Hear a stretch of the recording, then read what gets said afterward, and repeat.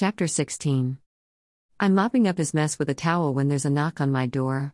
I open it with my elbows to keep the vomit from touching my doorknob. It's Ellie. I nearly dropped my towel. Oh. Slutty nurse. I don't believe it.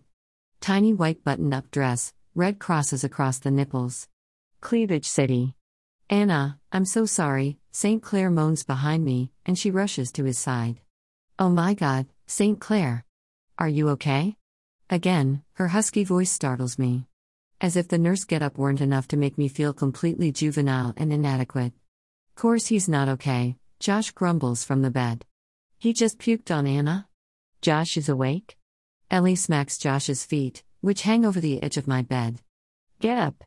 Help me move him to his room. I can get up by my bloody self. St. Clair tries to push himself up, and Ellie and I reach out to steady him. She glares at me, and I back up. How do you know he was here? I ask. Meredith called, but I was already on my way. I just gotten his message. He called a few hours ago, but I didn't get it, because I was getting ready for this stupid party. She gestures at her costume, upset with herself. I should have been here. She brushes St. Clair's hair from his forehead. It's okay, babe. I'm here now. Ellie? St. Clair sounds confused, as if he's just noticed her. Anna? Why is Ellen here? She's not supposed to be here. His girlfriend shoots me a hateful look, and I shrug with embarrassment. He's really drunk, I say. She thwacks Josh again, and he rolls off the bed. All right. Amazingly, he stands and pulls St. Clair off the floor. They balance him between their shoulders.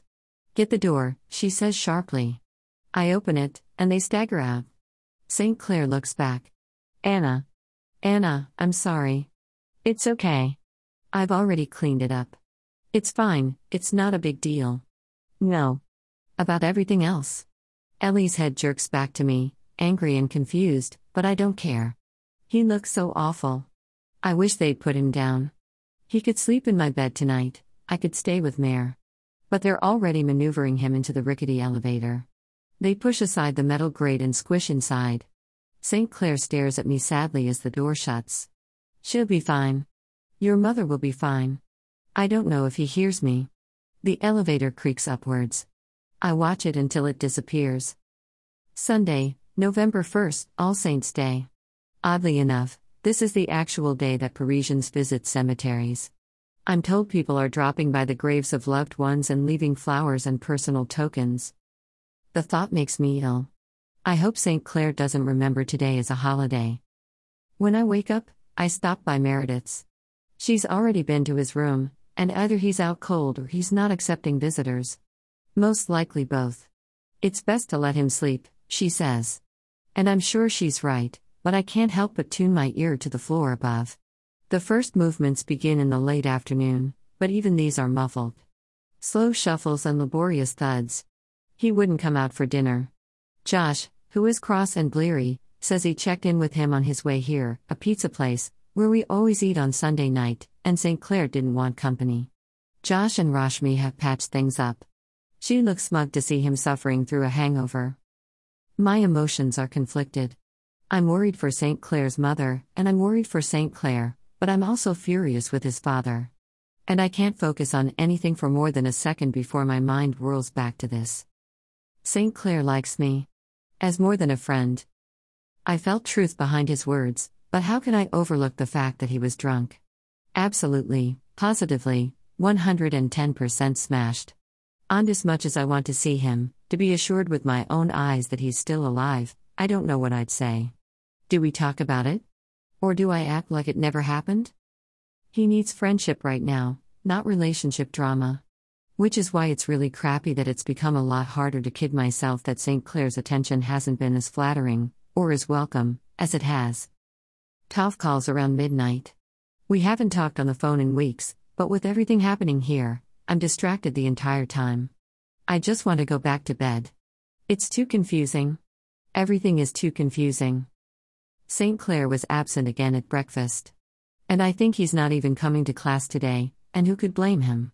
When he appears in English, 15 minutes late. I worry that Professor Cole will yell at him, but the faculty must have been notified of the situation, because she doesn't say a word. She just gives him a pitying look and pushes ahead with our lesson. So why aren't Americans interested in translated novels? Why are so few foreign works published in English every year? I try to meet St. Clair's gaze, but he stares down at his copy of Balzac and the Little Chinese Seamstress. Or rather, stares through it. He's pale, practically translucent. Well, she continues. It's often suggested that as a culture, we're only interested in immediate gratification. Fast food. Self-checkout. Downloadable music, movies, books. Instant coffee, instant rebates, instant messaging. Instant weight loss. Shall I go on? The class laughs, but St. Clair is quiet. I watch him nervously. Dark stubble is beginning to shadow his face. I hadn't realized he needed to shave so often. Foreign novels are less action-oriented. They have a different pace, they're more reflective. They challenge us to look for the story, find the story within the story. Take Balzac. Whose story is this? The narrator's? The little seamstresses? China's? I want to reach out and squeeze his hand and tell him everything will be okay. He shouldn't be here. I can't imagine what I'd do if I were in his situation. His dad should have pulled him from school. He should be in California. Professor Cold taps the novel's cover. Dai Shijia, born and raised in China. Moved to France. He wrote Balzac in French, but set the story in his homeland. And then it was translated into English. So how many steps away from us is that? Is it the one, French to English? Or do we count the first translation, the one the author only made in his mind, from Chinese to French? What do we lose each time the story is reinterpreted? I'm only half listening to her. After class, Meredith and Rashmi and I walk silently with St. Clair to calculus and exchange worried glances when he's not looking. Which I'm sure he knows we're doing anyway. Which makes me feel worse. My suspicions about the faculty are confirmed when Professor Babineau takes him aside before class begins. I can't follow the entire conversation, but I hear him ask if St. Clair would rather spend the hour in the nurse's office. St. Clair accepts. As soon as he leaves, Amanda Spitterton Watts is in my face. What's with St. Clair? Nothing. Like I tell her. She flips her hair, and I notice with satisfaction that a strand gets stuck to her lip gloss. Because Steve said he and Josh were totally wasted Saturday night. He saw them staggering through the Halloween party, and St. Clair was freaking out about his dad. Well, he heard wrong. Steve said St. Clair wanted to kill his father. Steve is full of shit, Rashmi interrupts. And where were you on Saturday, Amanda? So trashed you had to rely on Steve for the play-by-play? But this shuts her up only temporarily. By lunch, it's clear the whole school knows. I'm not sure who spilled, if it was the teachers or if Steve or one of his bonehead friends remembered something else St. Clair said, but the entire student body is buzzing. When St. Clair finally arrives in the cafeteria, it's like a scene from a bad teen movie. Conversation screeches to a halt. Drinks are paused halfway to lips. St. Clair stops in the doorway, assesses the situation, and marches back out. The four of us chase after him. We find him pushing through the school doors, heading to the courtyard. I don't want to talk about it. His back is to us. Then we won't talk about it, Josh says. Let's go out for lunch. Crepes? Mare asks. They're St. Clair's favorite. That sounds amazing, Rashmi chimes in. I'm starving, Josh says. Come on. We move forward, hoping he'll follow. He does, and it's all we can do not to sigh in relief. Mare and Rashmi lead the way, while Josh falls back with St. Clair. Josh talks about little nothings, a new pen he bought for their art class, the rap song his neighbor keeps blasting about sweaty rumps, and it helps. At least, St. Clair shows minimal signs of life. He mumbles something in reply. I hover between the groups. I know it's goody-goody of me, but as concerned as I am about St. Clair, I'm also worried about ditching. I don't want to get in trouble. I glance back at Soap, and Josh shoots me a look that says, the school won't care today. I hope he's right. Our favorite creperie is only minutes away, and my fear of skipping school eases as I watch the crepe man ladle the batter onto the griddle. I order mine the way I always do here, by pointing at the picture of a banana and Nutella crepe and saying please. The man pours the warm chocolate hazelnut spread over the thin, pancake-like crepe, folds the banana in, and then drizzles more Nutella on top. As a final flourish, he adds a scoop of vanilla ice cream. Real vanilla, which is tan with black flecks. I moan as I sink into the first bite.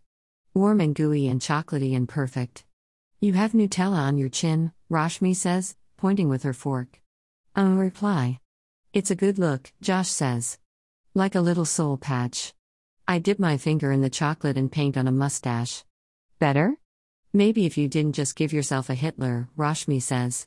To my surprise, St. Clair gives a snort. I'm encouraged.